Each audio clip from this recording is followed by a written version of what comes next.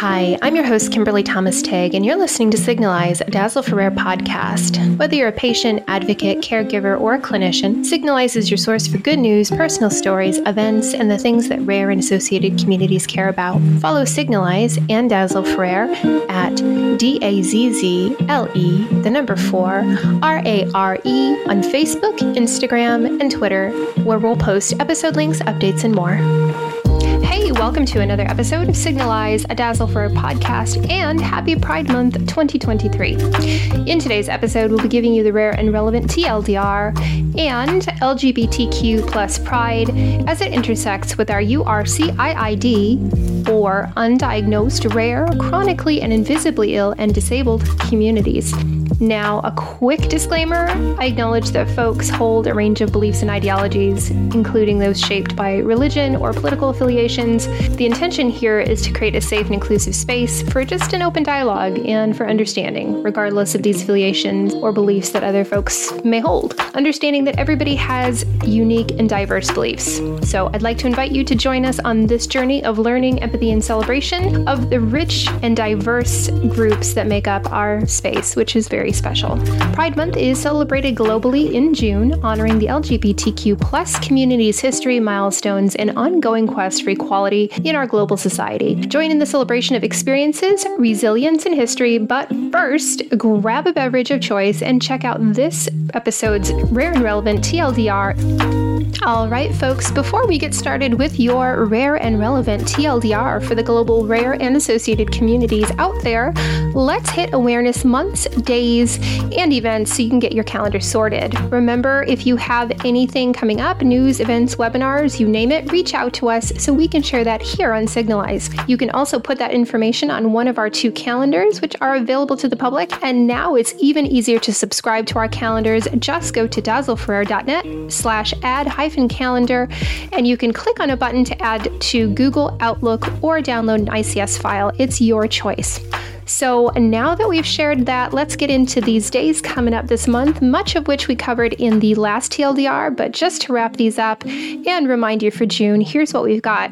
We have ALS Awareness Month Canada, Antiphospholipid Syndrome, or APS, CDKL5 Awareness Month, Dravet Syndrome Awareness Month US, and Myasthenia Gravis Awareness Month. A new one that we've come across is Intrahepatic Cholestasis of Pregnancy, ICP Awareness. You can learn about ICP and what they have on by visiting their website at icpcare.org. According to ICP Care, the 1st of June is the first day of ICP Awareness Month. Like, share, and comment to spread awareness. You can support ICP Care 501 during the month of June by registering for their fun run. This fun run will be their 7th annual, where you can run, walk virtually, you can volunteer, you can fundraise, you can donate. Anything that you're able to contribute for cholestasis of pregnancy would be super helpful to their mission for raising awareness. All right, on to Awareness Days. We have Rare Chromosome Awareness Day, which is the 16th of June on Friday, 2023. We have World Sickle Cell Day on the 19th of June, which is a Monday.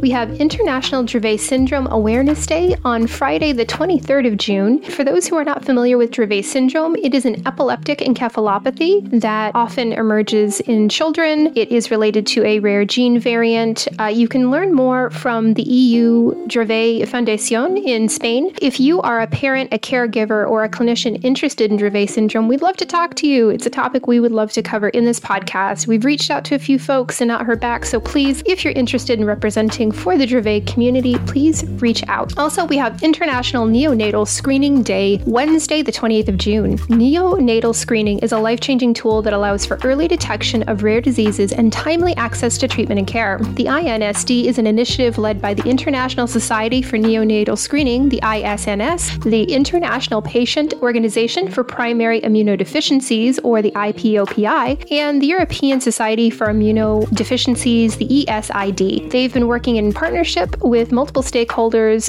to promote the importance of newborn screening. We spoke with Dr. Nicolas Garnier in May to talk about newborn screening. through my work at Pfizer, my engagement with rare disease communities, patients, caregivers, advocacy organizations really led me to wanting to do that full time. And so when the opportunity materialized, fully dedicated to patient engagement and patient advocacy, it was really ideal. And I've been doing this for the past 4 years now and really have not looked back. So we will leave a link in the show notes so you can catch up on that episode. It was a great chat, and I look forward to having Dr. Garnier back sometime soon. Now, you can also find out more about International Neonatal Screening Day by checking out their official website, which is neonatalscreeningday.org. We also have International Scoliosis Awareness Day in South Africa on Sunday, the 25th of June, 2023. I understand that scoliosis is not rare in and of itself, but there are several types of scoliosis, and often they come bundled with other conditions that are rare. Scoliosis can be mild, moderate, or severe, but it's important to understand scoliosis and understand how this spinal condition can affect patients. It requires care and love just like any other comorbidity. Personally, I have dextrokyphoscoliosis, so bowing of the thoracic spine and a right curve to the rest of the spine. But many of us in the rare disease communities have scoliosis, so it's important to be educated about it. We've got some more dates for your diary. On the 22nd, we have MedCom's Professionals Day. We talked about this in the last episode.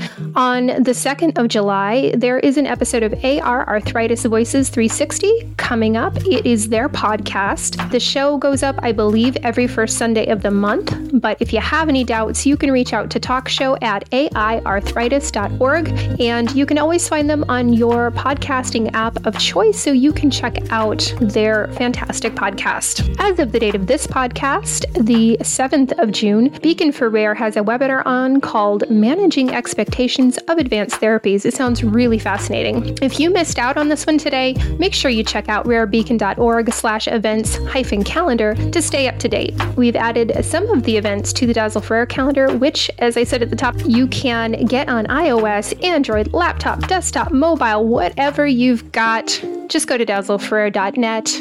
We have buttons you can click on. It'll add it to your device. It is like magic. Now we have some in-person events and conferences. Don't worry, guys. We're keeping it short, so we won't bore you to tears. The 3rd Pediatric Experts Patient Training Workshop. Are you a teenager aged 12 to 18 with an interest in health or biomedical research? If you are, thank you for listening to this podcast. Dang. We really appreciate it. If you're not and you're the parent of a teenager 12 to 18, check it out. You can join the 3rd Pediatric Expert Patients Training Workshop organized by the Teddy Network in collaboration with Eurotis, the European Rare Diseases Organization. This is happening at the Hospital Saint-Jean-de-Dieu. You can become a contributor to scientific research and improve healthcare services and outcome for all patients. This is an in-person event happening in Spain, so if you want more information, there will be a link in the show notes.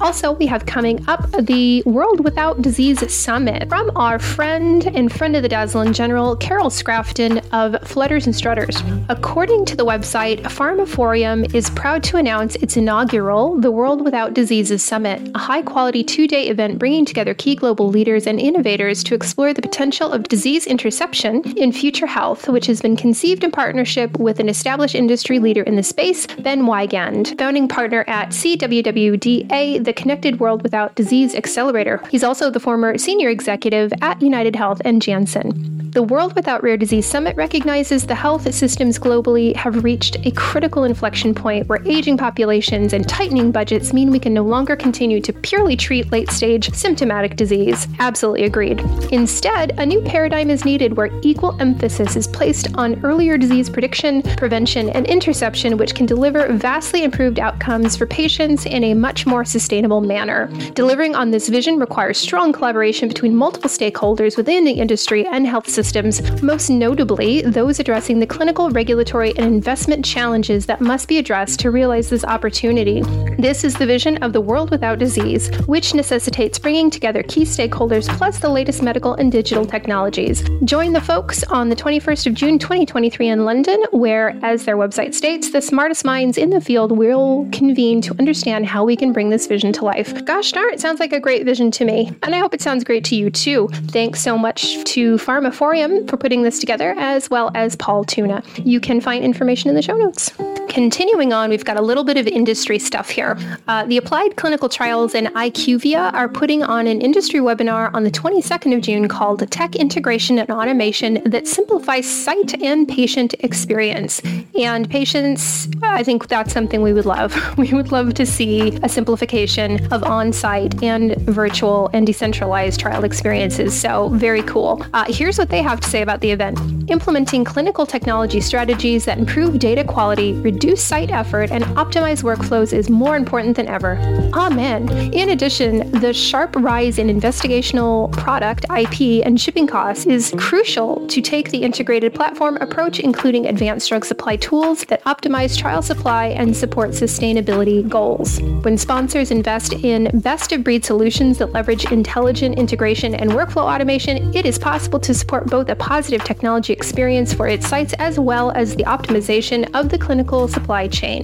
In this webinar, IQVIA experts will share how to utilize integration and automation strategies to maximize trial efficiencies, reduce costs, and align with sustainability goals. It sounds amazing. So if you are so inclined, we'll put a note in the show notes for you to check that out.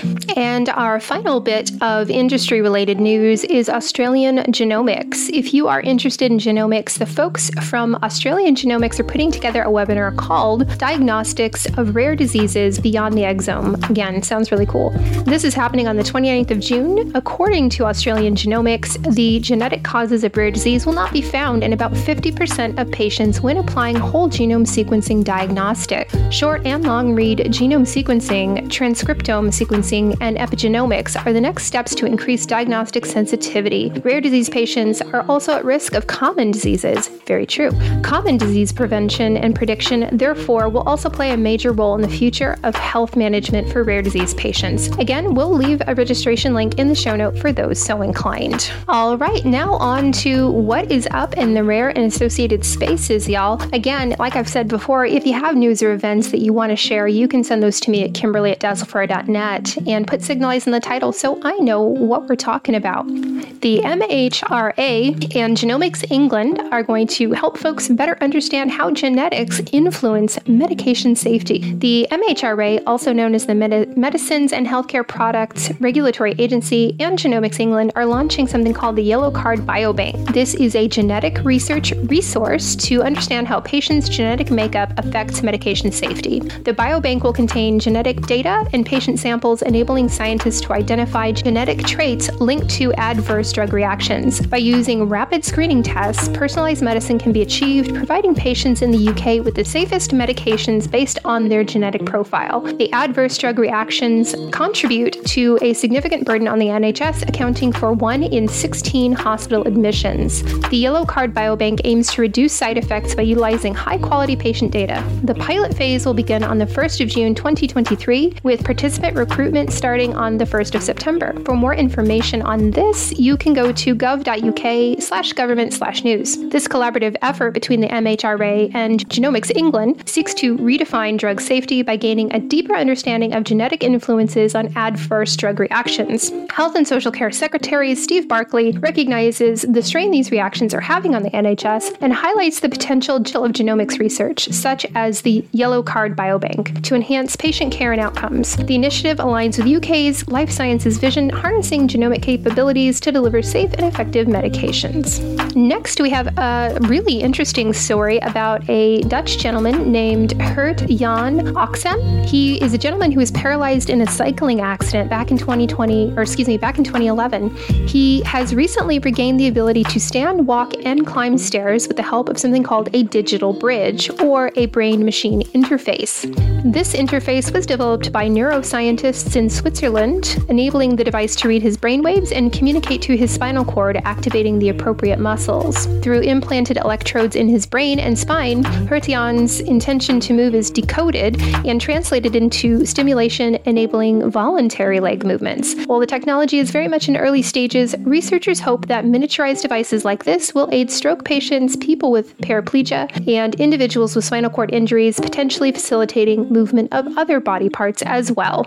Next up, recently, a couple articles have come out talking about early signs of multiple sclerosis. Multiple sclerosis is a chronic condition characterized by nerve damage in the brain and spinal cord. Early signs of MS can be nonspecific and easily mistaken for other conditions. However, there are 3 specific early signs that folks can be aware of. One is optic neuritis, blurry vision or pain in one eye, potentially swelling. There is something called Le Hermet's sign. I hope I pronounced that properly. It's an electrical shock-like sensation down the spine when bending the neck.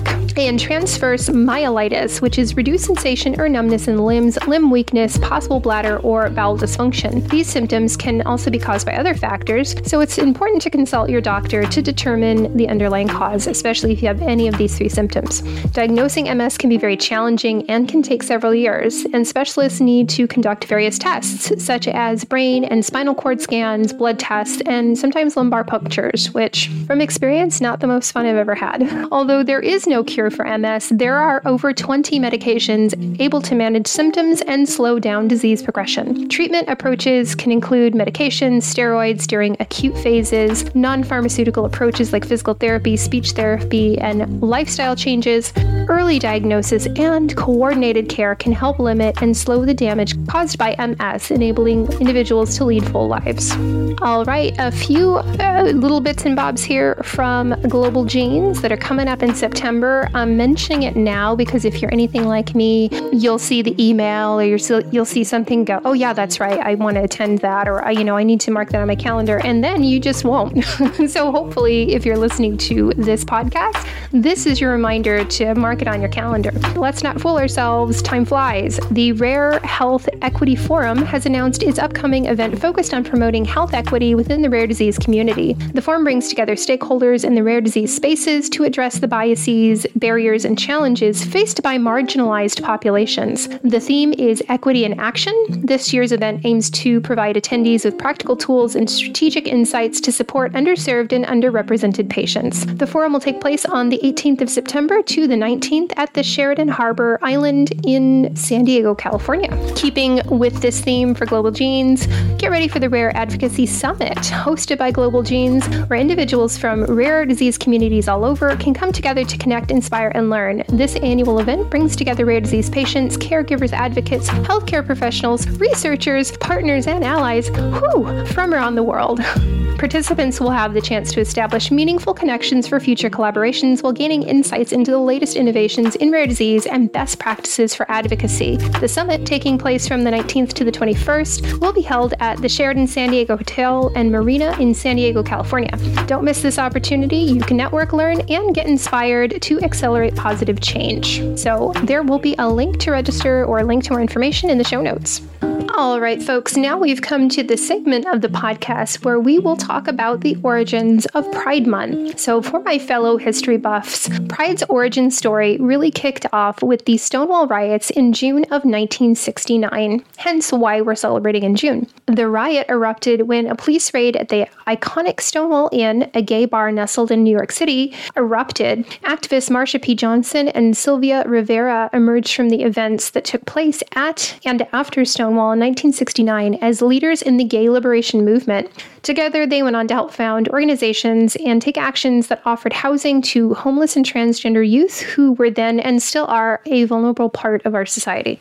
So fast forward to the next year when the first Pride March kicked off in various cities, including the monumental Christopher Street Liberation Day, which was a march in New York City. These marches were a powerful way to honor the Stonewall riots and champion the causes of LGBTQ+ equality. Initially more of a protest than a party, these marches played a crucial role in shedding light on the unseen diversity, inclusivity of the LGBT community. However, let's not forget that transgender women and people of color still faced exclusion during these early years, despite the role they played in the original Stonewall riots. Thankfully, as the movement gained momentum around the world, more individuals from diverse backgrounds found a place of belonging and joy in the greater LGBTQ+ communities. So while this statement is a bit overstated in kind of a cringy way, it's true that representation does really matter. I know that statement gets used a lot, but it's true. Let's chat about some of the areas where the undiagnosed, rare, chronically ill and invisibly ill, and people with disabilities communities intersect with the LGBTQ+ communities. Of all the things that I have personally admired about Pride during my 4 decades on this planet is the way that the gay and lesbian communities of the 60s and 70s united for a common goal. Well, it started as a a way to survive and thrive and genuinely live their lives during that time period, it was also in some ways a glimpse of the future for other communities, such as communities of color, and what could be achieved by working together and seeking visibility as a larger group, not just one small group each. Do you see where I'm kind of going with this? Before we get going, let's just talk about the acronym that I just used a moment ago, the URCIID. I got this idea because of groups like the LGBTQ plus community, the BIPOC community, or Black, Indigenous, people of color community, and other communities that use similar acronyms. URCIID stands for Undiagnosed, Rare, Chronically and Invisibly Ill and Disabled Humans, or people, whatever you prefer. We are, at the end of the day, all human. So I came up with the acronym a couple years ago, like I said, because of similar acronyms, and often talking about our community as something greater than just the rare disease community. Feels like a lot of folks kind of push back a little bit on combining the efforts of rare communities with other communities, such as communities that share comorbidities with us. As I said earlier, scoliosis isn't rare, but a lot of people with rare conditions have scoliosis. We can find community and support and commonalities between rare conditions that have scoliosis and scoliosis communities. And that's something that really gives us strength rather than separating us, I think. So the LGBTQ community has always been inspirational to me in that way, and their ability to see common struggles, to unite, and then make impactful social change. It's taken decades to do so, but in the last 50 years or so, the greater community has accomplished a lot. If the LGBTQ communities were able to inspire and show a potential way forward to communities of color and other groups of people, why couldn't we do the same as we seek equality and inclusion in society and in the medical care system? As time went on, things went from gay and lesbian to gay, lesbian, and bisexual. So the acronym, once it was created, once it was a way of identifying a group of folks, it went from just being gay and lesbian to gay, lesbian, and bisexual. It further evolved to include transgender folks and now includes non-binary folks and other queer identities. What I've seen since the 90s is the evolution of inclusion. I used to volunteer at the LGBTQ plus community center in Tucson, Arizona in the 90s. Back then it was just the LGBT community. And I proudly helped serve the community of Southern Arizona. At the time, the T in LGBT was underrepresented, and it kind of felt like, and I think we thought at the time, that we had the only trans individual in Tucson at the center on the weekends. It was a fun place to be, and I'm glad for the time I spent volunteering there. As time marched on, the community became more inclusive and more self-aware, welcoming people of all ages, identities, ethnicities, and levels of ability. But how does it affect you or I or anyone else being part of the URCIID community? If you intersect with the LGBT community and their visibility, it can help folks with rare conditions connect with other folks who share similar lived experiences, being part of both communities, LGBTQ+ and rare, undiagnosed, etc. There's a bigger family of support out there for those who intersect between these communities. We can share our stories as folks who exist in both communities to increase awareness about the unique challenges in life for some folks. For instance,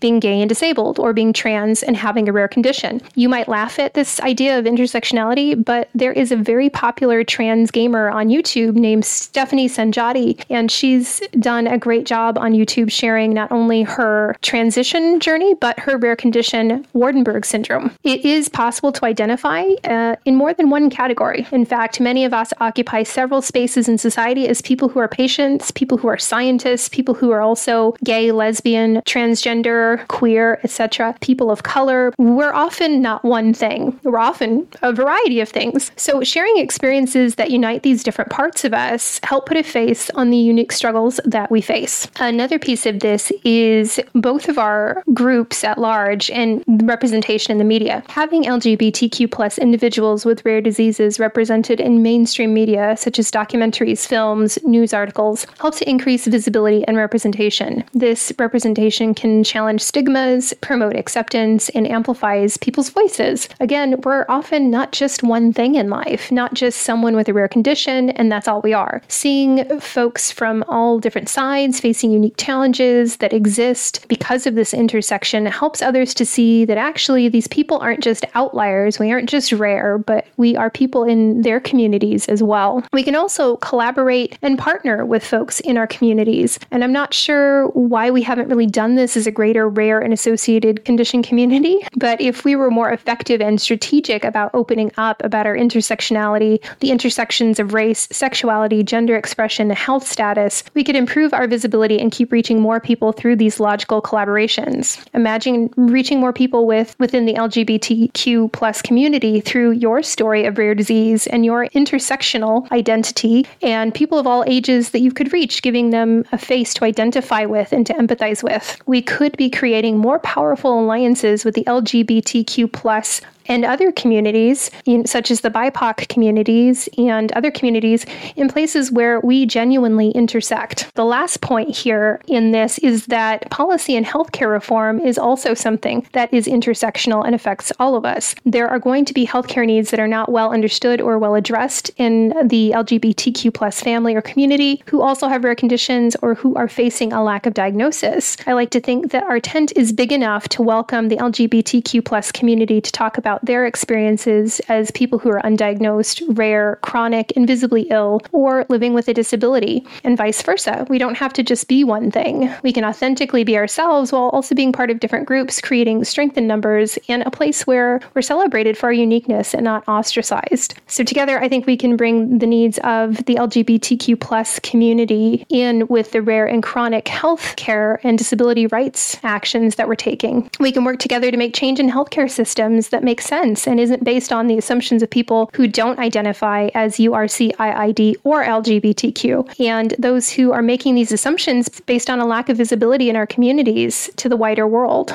We can strive for more inclusive policies and legislation, ensure that healthcare providers are providing care that respects our cultures, religions, or lack thereof, and the work to lessen and one day eliminate discrimination in our healthcare services. So I know it's a statement that we hear all the time that representation matters, but visibility and representation for LGBTQ plus folks with rare diseases can be a powerful catalyst for a sense of belonging and a sense of community. Sharing personal stories and experiences can raise awareness about the unique challenges faced by these folks and that challenge the stereotypes and promote understanding. Collaborations and partnerships with LGBTQ plus patient groups, rare disease advocacy groups, and healthcare professionals can help create alliances to drive policy and healthcare reform. We can create a culturally competent care system, and we can have access together. Through media representation and other types of representation, we can amplify each other's voices, challenge stigmas and false beliefs, dispel people's fears, and to promote acceptance. Ultimately, by embracing visibility and representation, we create a more inclusive society, breaking down barriers, supporting people's well-being, and supporting folks in the LGBTQ plus community who also have rare conditions or chronically ill, invisibly ill, or a disability, and advancing healthcare equity for all of us.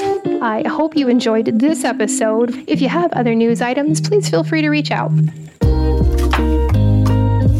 Thanks for listening to this week's episode of Signalize, a Dazzle for Rare podcast. To stay up to date on the podcast and Dazzle for Rare, follow us on Facebook, Instagram, and Twitter at DAZZLE, 4, Rare, RARE. And finally, if you liked this episode, share it with a friend and tag us on social media platforms.